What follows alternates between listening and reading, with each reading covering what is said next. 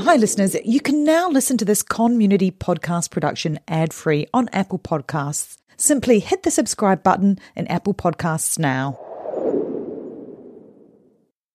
Have you ever felt that pang of disappointment when you couldn't add a ticket to your collection because it was digital? Or maybe you just lost it. Well, stubforge.com is here to change that. Imagine this, tickets that not only look but feel like the real deal, because each ticket from Stubforge is printed on the same quality stock that Ticketmaster uses and printed with genuine ticket printers. It's like holding a piece of the concert, the game, or the show right in your hands. But Stubforge isn't just about replacing tickets. With the easy-to-use interactive designer, you can create custom tickets for anything, from concerts to sports games, pregnancy announcements, or parties. Why not make your invitations stand out with tickets that are as unique as your event? And if you're trying to complete a back catalogue of missing tickets, Stubforge offers bulk discounts to make it both easy and affordable. With Stubforge, you can once more give your loved ones physical tickets and see their eyes light up instantly at the best gift you can give. So whether you're looking to reignite your ticket collection, craft the perfect gift, or send the coolest invites, head over to stubforge.com. Start creating today and see how Stubforge makes every ticket a story worth saving. Visit stubforge.com and start making tickets today. Mom deserves the best, and there's no better place to shop for Mother's Day than Whole Foods Market. They're your destination for unbeatable savings, from premium gifts to show-stopping flowers and irresistible desserts. Start by saving 33% with Prime on all body care and candles. Then get a 15-stem bunch of tulips for just $9.99 each with Prime. Round out Mom's menu with festive rosé, irresistible berry chantilly cake, and more special treats. Come celebrate Mother's Day at Whole Foods Market.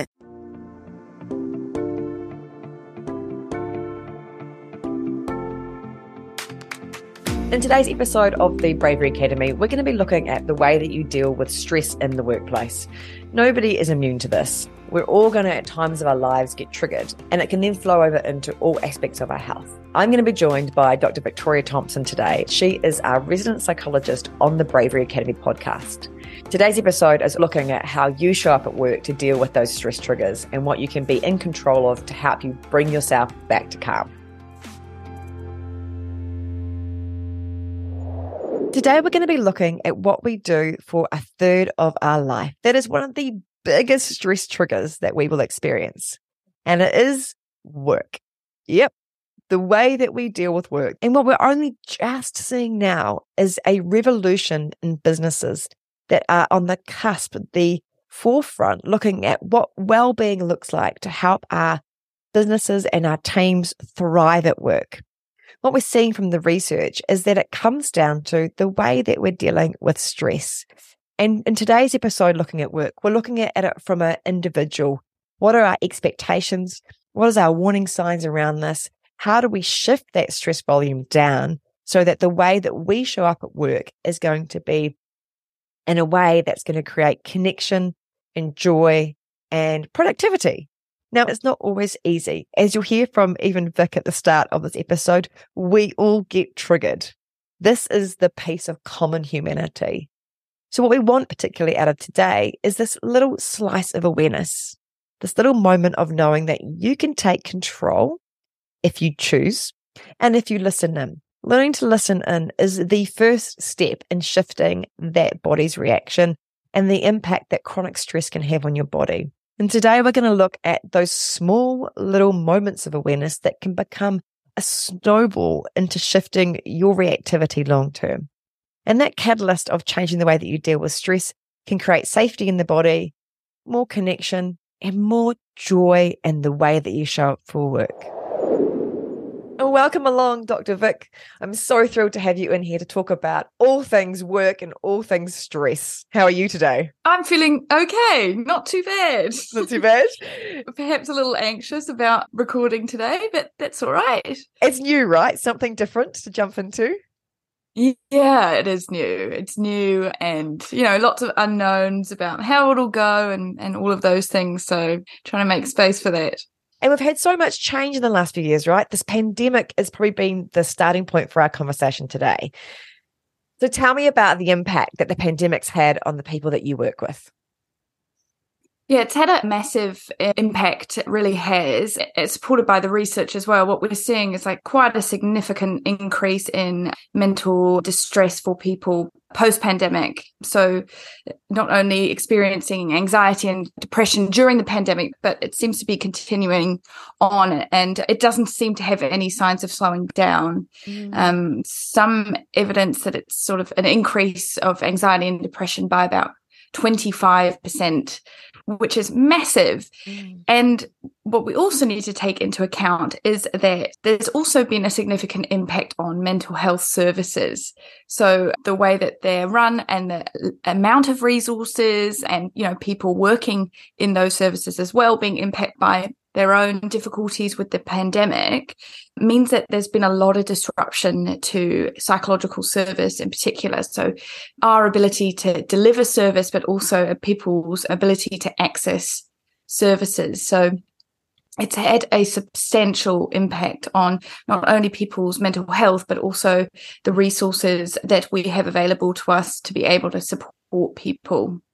So I'm hearing the volume's gone up in the number of people dealing with it and also the intensity of it. But actually, we haven't been able to expand. This kind of bottleneck is what I've also been noticing for people, that they've been going, I don't know where to turn to. I don't know how to move forward with this. I don't know what those resources look like for dealing with this, because we haven't been equipped. It's the first pandemic I've been through. What I'm seeing in businesses is that there has been a long hangover of the pandemic. The impact of it isn't just this kind of like, right, back to business, just get on with it. It's like, there is so much that has been created because of this experience, right?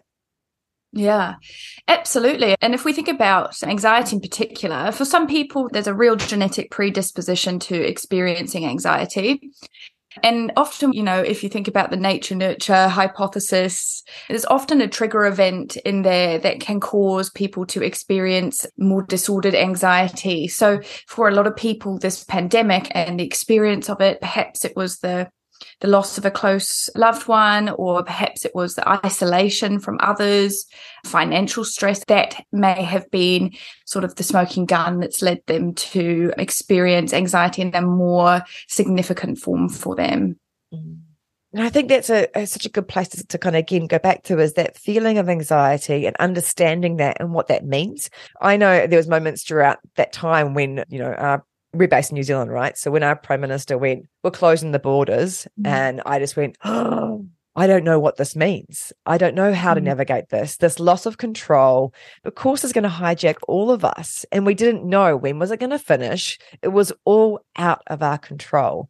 How does that impact us? What is happening in our mind and the way that we react with that stress? Yeah, I mean, that's the thing that anxiety seems to thrive on, is uncertainty. So what anxiety tries to make us do desperately is to try and find control and certainty.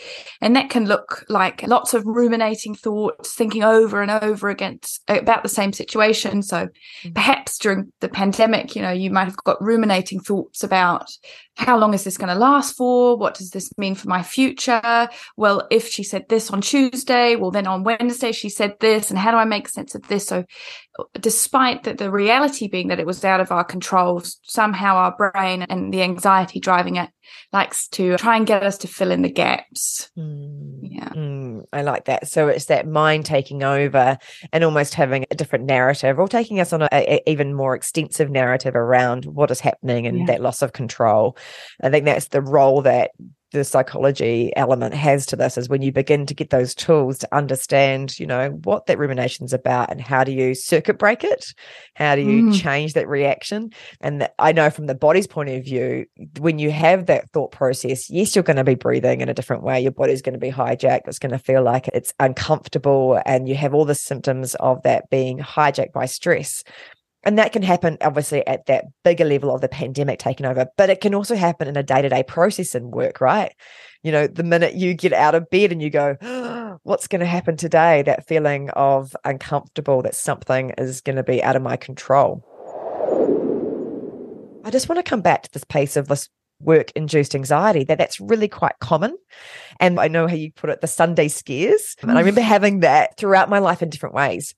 and I've had lots of different careers, but my background as a physiotherapist meant that I had lots of different environments before I had my own physio practice. I remember 10 years ago when I was selling my physio practice, this most uncomfortable feeling of going into work because I felt like was letting my team down by selling the business. It was very much this feeling of going, it doesn't feel right, but I know that it feels right for me. While I wasn't hijacked by anxiety, my body was still saying, this doesn't feel good. So how do you get people to deal with those tough moments when they feel like that? Yeah, I mean, the Sunday scare is like quite a common phenomenon. I think it's something like 80% of people experience that, which is probably a bigger conversation about, what on earth are we doing in terms of how much work stress and responsibilities we've all got going on, because that, to me, is a really frightening figure. It's huge. It's so huge, right? 80%. Huge. Sunday nights is not good. And, there's a nice, I suppose, a moment there of self-compassion around this shared experience of difficulty among, people around you that you may not even be aware of. The fact that these 80% of people may be feeling the same way that you're feeling on a Sunday. So moments of shared and common humanity in that as well. Look, work stress is inevitable, and we will all experience stress at work. And that's okay, and that's normal because we can tolerate periods of stress. The difficulty, of course, comes when the stress it keeps enduring and you're feeling it every day when you're going to work, and can show up for people quite prominently on a Sunday, perhaps because you've got the whole week ahead filled with meetings or presentations or interactions with a challenging colleague or a difficult manager. And so people experience an increase in anxiety on the Sunday night, which can make them feel quite distracted from being engaged at home, can impact sleep. Lots of sort of catastrophic thoughts can arise. So I think there are some things that one could do to navigate Sunday scaries.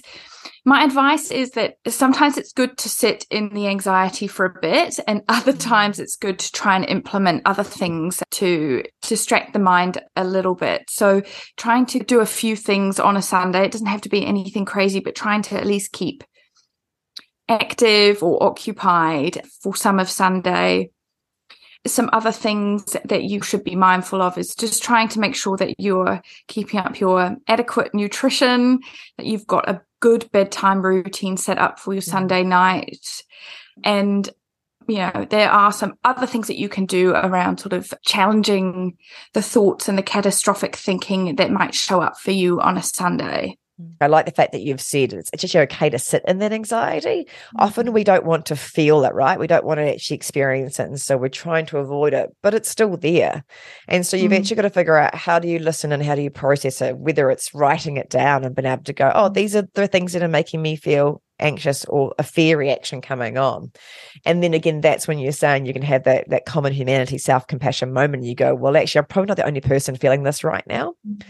And actually, I probably can't change it right now too, right? Because when we're thinking about it, that's still going to make our body react as if a lion's chasing us and that survival reaction's coming on.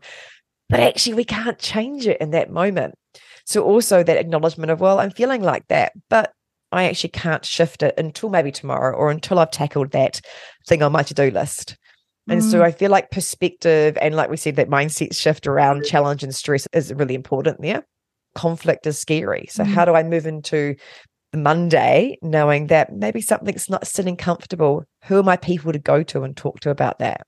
Absolutely. I think it's such a hard line to find sometimes between knowing what is a tolerable level of stress for you versus when is it becoming overbearing and impacting your life so much. And it's always a hard thing to try and work out, particularly if you're, trying to do it yourself. Yeah. And then that's it, because there's a stress continuum. So what I wanted to have with this podcast is people understanding, like you said, stress is normal, stress is beautiful, it's powerful. It's actually your superpower when you learn to listen into it, because it's the mind and the body speaking, saying, hey, I'm happy, I'm not happy. Can you figure out how to kind of nurture me and support me? Unfortunately, we drive the body so hard that we don't actually always do that. And so when we have stress sensations, which can be, there's warning signs being fatigue or fear or rumination, like you're saying, from the mind down or from that body up, then these are not necessarily bad things. They are actually us being able to go, how much volume can I cope with of the stress in my nervous system? And that'll all depend on where we've come from, that bandwidth of tolerance that we've been under.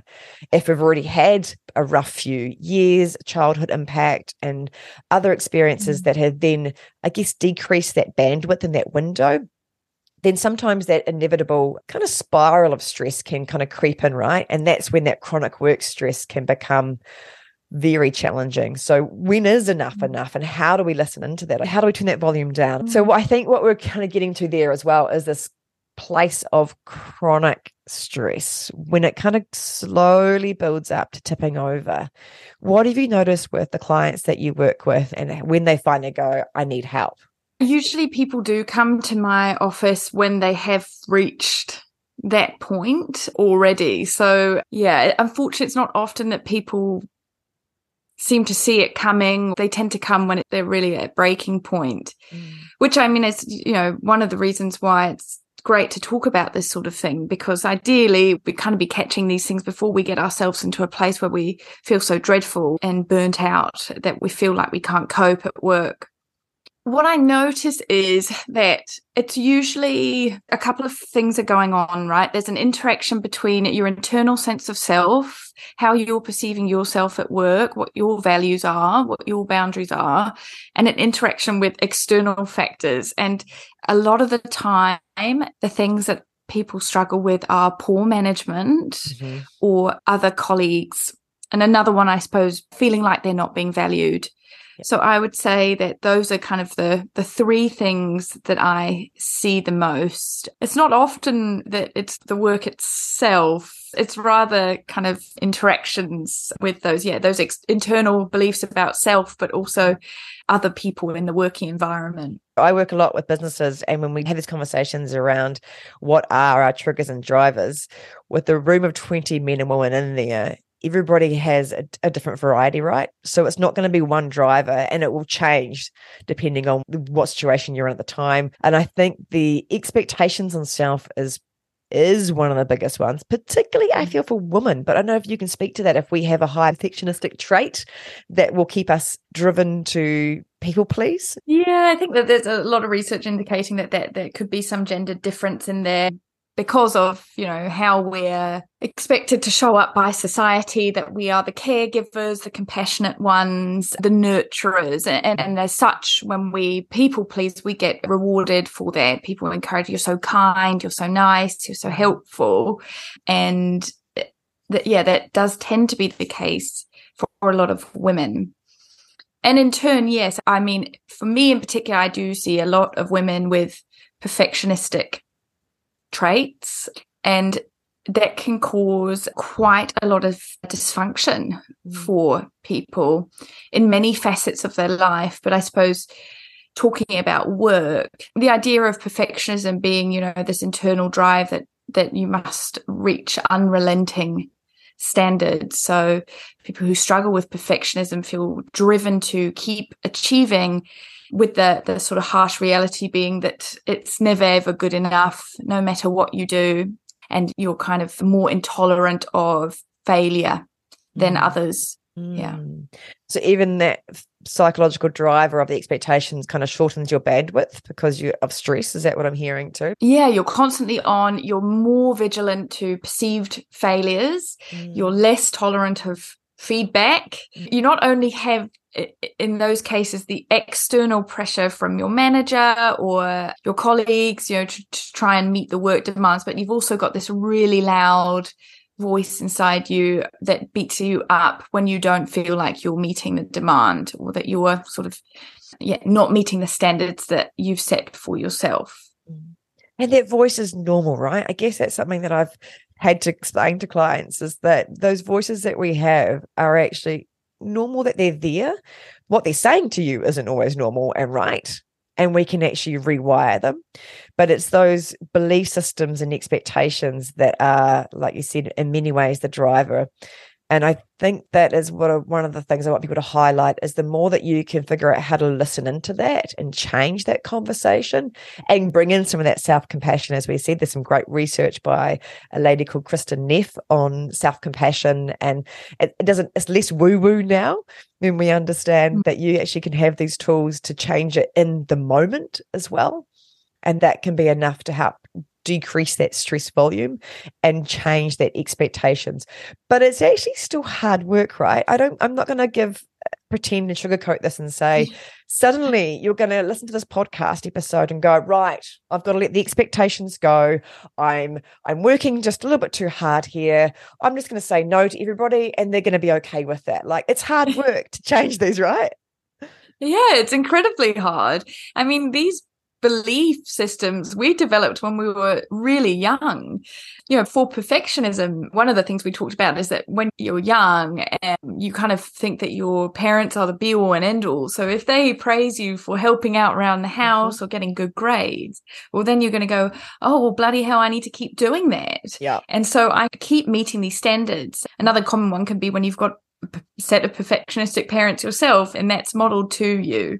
So it's important to remember, like you said, that these beliefs and the way that we interact with the world, these have all been shaped from an incredibly young age. And then you hit whatever age you're at now listening to this, and you think, oh, okay, right, it does sound a bit like me. We've got to try and change these.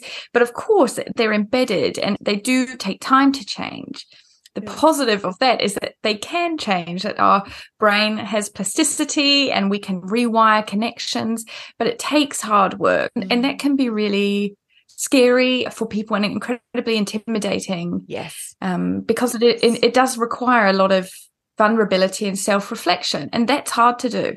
That is exactly the words that keep coming up for me, because I work with women and men, but in these group environments too, where it feels so scary to actually show up and say, I don't like the way that I'm speaking to myself, or I don't like the way that I have been behaving or that my body's been reacting. And when people start to go, oh, but I'm the same, like they raise their hands almost and go, me too. I have been feeling this way, and it is so common. But if we can change that expectation to being one that actually my expectation is that this is going to be something that I can work on, that is a circuit breaker right there. Yeah.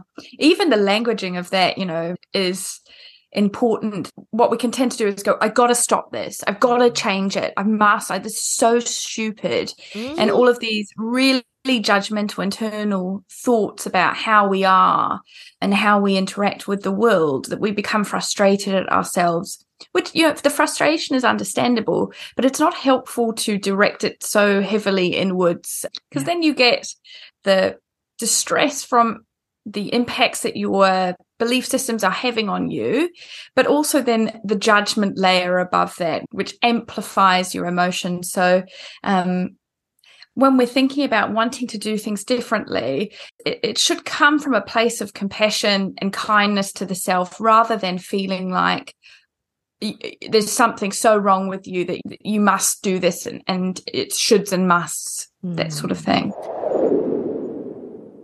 Hey, it's Ryan Reynolds, and I'm here with Keith, co-star of my upcoming film, If, only in theaters May 17th. Do you want to tell people the big news? All right, I'll do it. Sign up now and you'll get unlimited for $15 a month and 6 months of Paramount Plus Essential Plan on us. MintMobile.com/switch. Upfront payment of $45 equivalent to $15 per month. Unlimited over 40 gigabytes per month. Face lower speeds. Videos at 480p. Active Mint customers by 531.24 get 6 months of Paramount Plus Essential Plan. Auto renews after 6 months. Offer ends May 31st, 2024. Separate Paramount Plus registration required. Terms and conditions apply if rated PG. My name is Bill Huffman, and I am a former Cleveland news producer, and I am now the host of the podcast, Who Killed? I began the show focusing on the unsolved murder of Amy Mihaljevic, and now each week I explore a different case with a focus on some of the victims who don't get the attention they deserve. I have a deep catalog of over 225 episodes, so there is a guarantee there will be something for you. Who Killed is an evergreen podcasts, killer podcasts, and slow burn media production. Subscribe today wherever you get your favorite shows.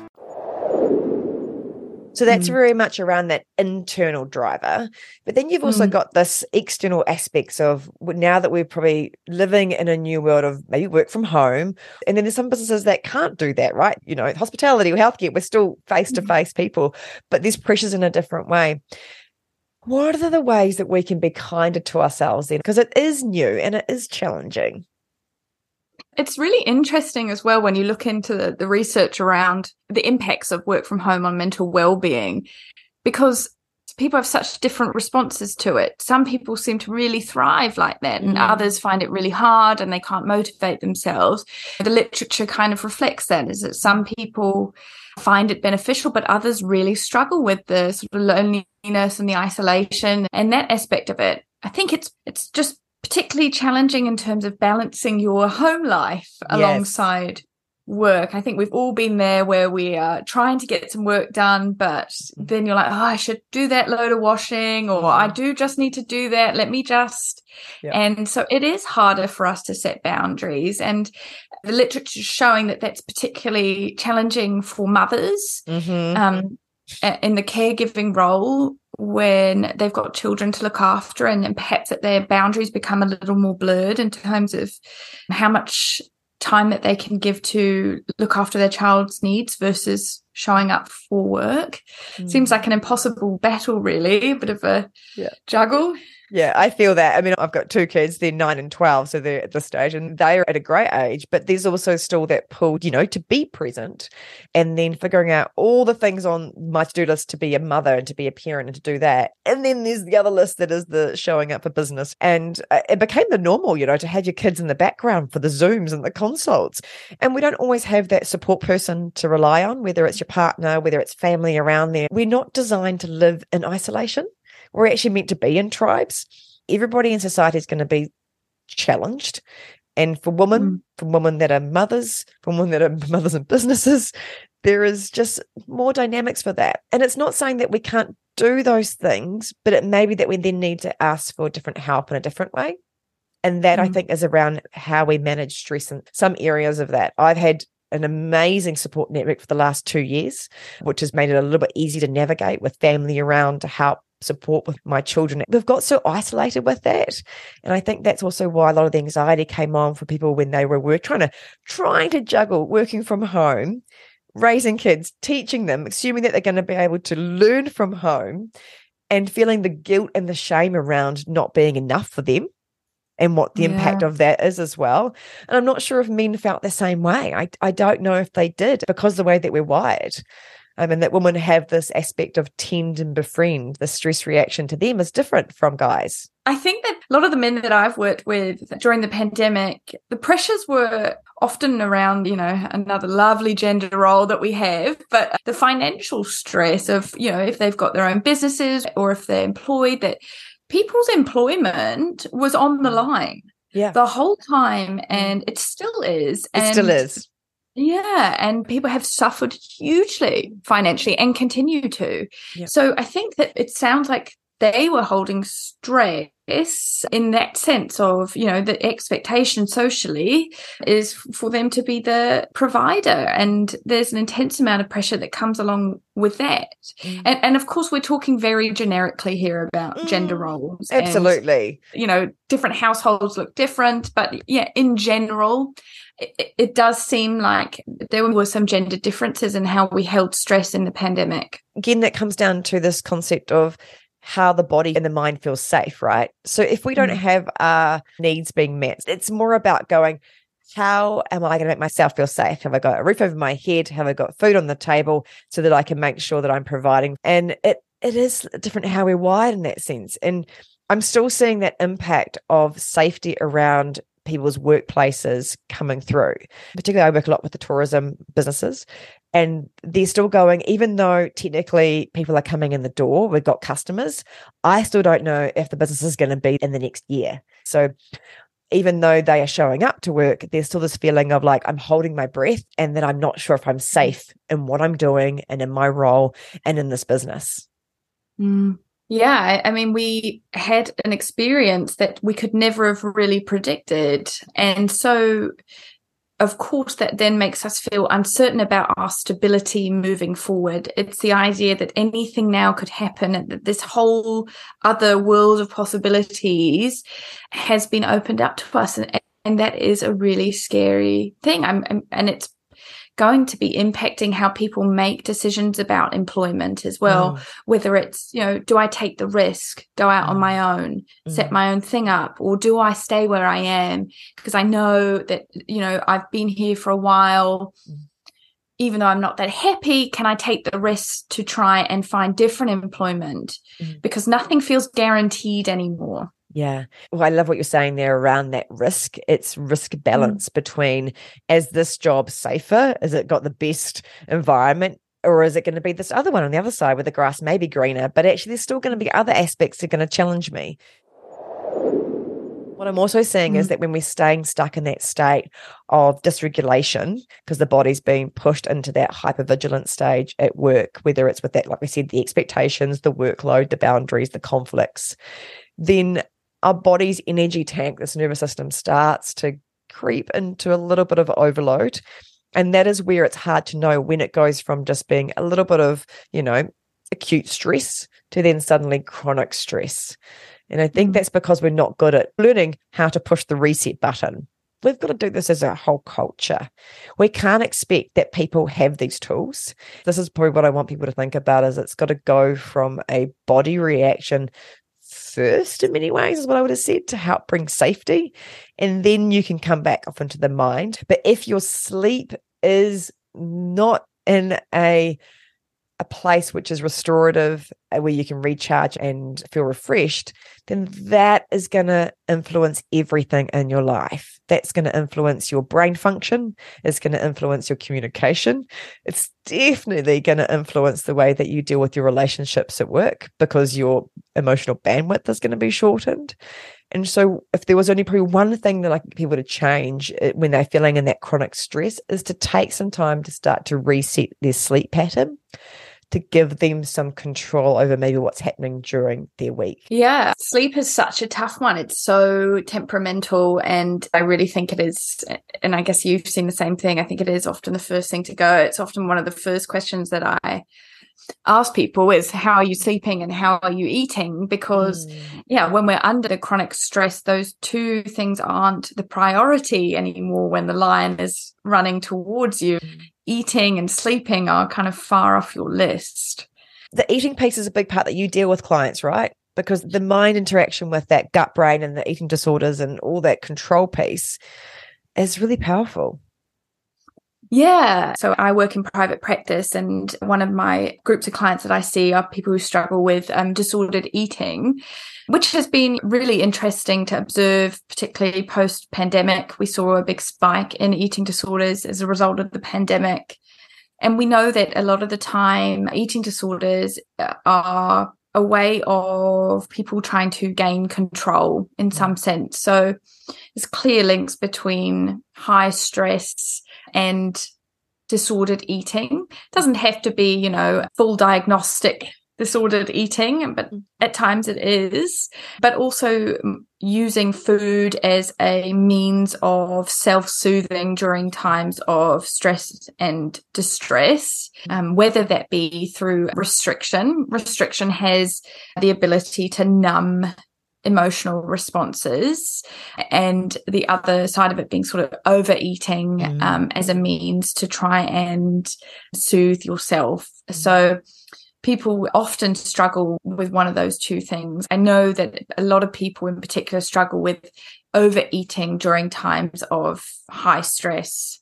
And part of that is a self-soothing thing. We like to eat, and we like to eat yum things, and that's one of the things that we can do to make ourselves feel better, which is okay, as long as it's not our primary way of soothing ourselves. So, hey, your friend has a bad day and you bring her some chocolate, it's okay.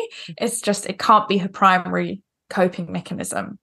The other side of it is when we're so stressed and we're in chronic fight or flight, it's a hormonal thing inside us. It's a release of cortisol, and cortisol makes us hungry, and it makes us crave like fats and sugars. So that's why you might find yourself reaching for more like energy dense foods during times of stress. And that's a daily stress roller coaster. So I like you brought that up, because a lot of the stuff that I deal with is this awareness around, okay, if you're feeling this like 10 a.m. craving for a hit, whether it be a coffee or a chocolate or a muffin or something to kind of, I guess, decrease that feeling of stress. Often that's because you've been burning through that adrenaline and you're using your quick energy stores. So you're using your glycogen, which is in your muscles and in your liver. And the body's like, can you just hook me up? I just need something to replace that. And so if you're riding that roller coaster through the day, and again, you're driving it with caffeine, then you're still not listening into the body and you're pushing it into that flight, fight, freeze mode and that hypervigilance mode. And so when you begin to listen in and go, actually, is my body asking for me to drink more water? Is it asking me to pause? Then we learn that self-regulation comes in those small moments, and that we've got to keep doing that so that by the end of the day, we're not in a state of going, I feel terrible, I feel exhausted, open that bottle of wine, I need to drown myself to that point where I feel relaxed and calm, and again, numb out in a different way. What I'm hearing is that when we go through in those stressful moments, we are finding ways to cope that have been part of society and our normal day-to-day living. This is the way we cope with it. We're just not dealing with the why we deal with stress. The first step to trying to manage all of this is to look inside and to try and develop self-awareness about your own experience with stress, how your body responds. So what are your warning signs? Do you notice fatigue? Do you notice social withdrawal? Do you notice you waking up with a racing heart? And if so, then what are some of the things that you've tried in the past or you would like to try that might help you to manage it? So you become kind of the observer of your own experience rather than what we tend to do. I like the use of the word hijack is feel like we've just been hijacked all day. We're just running from coffee to meeting to another coffee. And then you get to the end of the day and you are exhausted and your fight or flight has been going all day, moving from stressor to stressor. And it's really common that you would reach for the bottle of wine or, I don't know, vape or whatever it is as a means of self-soothing. But of course, if we're relying on those things too much, we're not actually learning how to self-regulate and learn how to self-soothe on an internal level. If we learn what off looks like, then that is where we circuit break it. And that's going to be different for everybody. You've just got to navigate what works for you. If you took this time over even this next year to rewrite the way that you deal with stress at work, that will shift and change your relationships. It will shift and change your productivity and definitely your engagement and your enjoyment in work. But it's hard work and it depends on the culture you're in. But today we're really focusing on how do we listen in, and maybe what is coming up for you if you're listening to the podcast is that I have been feeling this or I have been feeling that, and that is normal. Those are all normal reactions to stress. The volume may be higher because of the pandemic. That is normal. And that what's really powerful is that the more that you create the awareness around it, the more that you build connections with others and have discussions around work stress. That's what well-being is, when you shift out of that mode and become aware of what it looks like to create a circuit break in that stress reaction. It seems challenging, it seems hard work, but actually it's still really simple. I have loved having a conversation today, Dr. Vic. What's come up for you today that you want people to be aware of? I suppose we're asking people to take a little step back and just observe what's going on for them and see if they can adjust and realign the way that they're engaging with work in a way that feels better for them. Yeah, that would be my take home. I love that. Shift the way that we deal with stress, make it your superpower, and then notice how that changes the relationships and the connections around you. We hope today's episode has shown that you can get control of the way that you deal with stress. And the more that you do this, you have a snowball effect that'll create a long-term change and impact the way that your mind and your body reacts. We also know that some of the episodes will be triggering, and that depending on what's happening in your world, you may need to talk to somebody about that. You can reach out for help in so many different ways. That first action of reaching out may be the most difficult thing you do, but also the catalyst for getting the support that you need. You can talk to your local doctor. You can talk to friends and family that you trust. And if you need to, you can also reach out to local hotlines to help you deal with what you're experiencing. In New Zealand, that number is 1737. We'll also put some resources into the show notes in case you want to explore this further. You can also take a few of the breathing quizzes on my website, www.thebreatheffect.com, and I'll put the link in the show notes so that you can take the breathing quiz, find out a bit more about how your body's reacting to stress, and check out any of my free resources there as well that you might be interested in. You can also reach out if you'd like to work with me, whether it's one-on-one coaching, whether it's in your business, whether it's coming and joining us in Bali or in New Zealand on our retreats. And maybe it's just a note to say, hey, this is what I'd like to learn more about. Or could you ask Dr. Victoria this? Whatever it is, please reach out. We love to hear from you. In this podcast, we will continue to celebrate the courage to explore, learn, and grow. Never underestimate the power you have to shift the world, foster hope, and create connection. There's the simple things that you do every day that add up, including the way that you breathe, the way that you move, and the way that you think. So take a moment and shift one of those things today.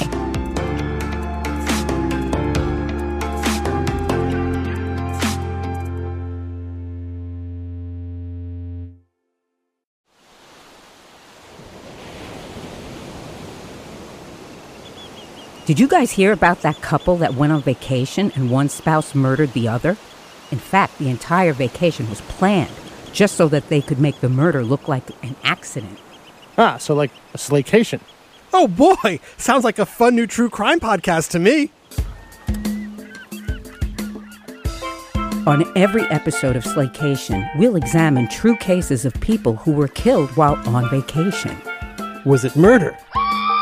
Or just a horrible accident? That's up to you and the law to decide. But either way, if you leave for your vacation in the plane and come home under the plane, you've definitely gone on a slaycation. Join us every week for a fascinating new episode. 911, what's your emergency? But make sure to pack your body bags, because getting away can be murder. This is Slaycation.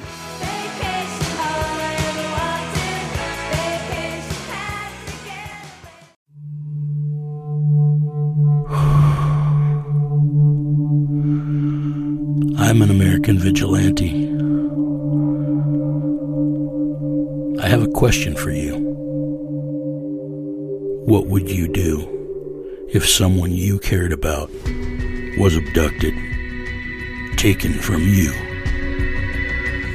Would you call me? Would you care about how I got them back? Download American Vigilante now.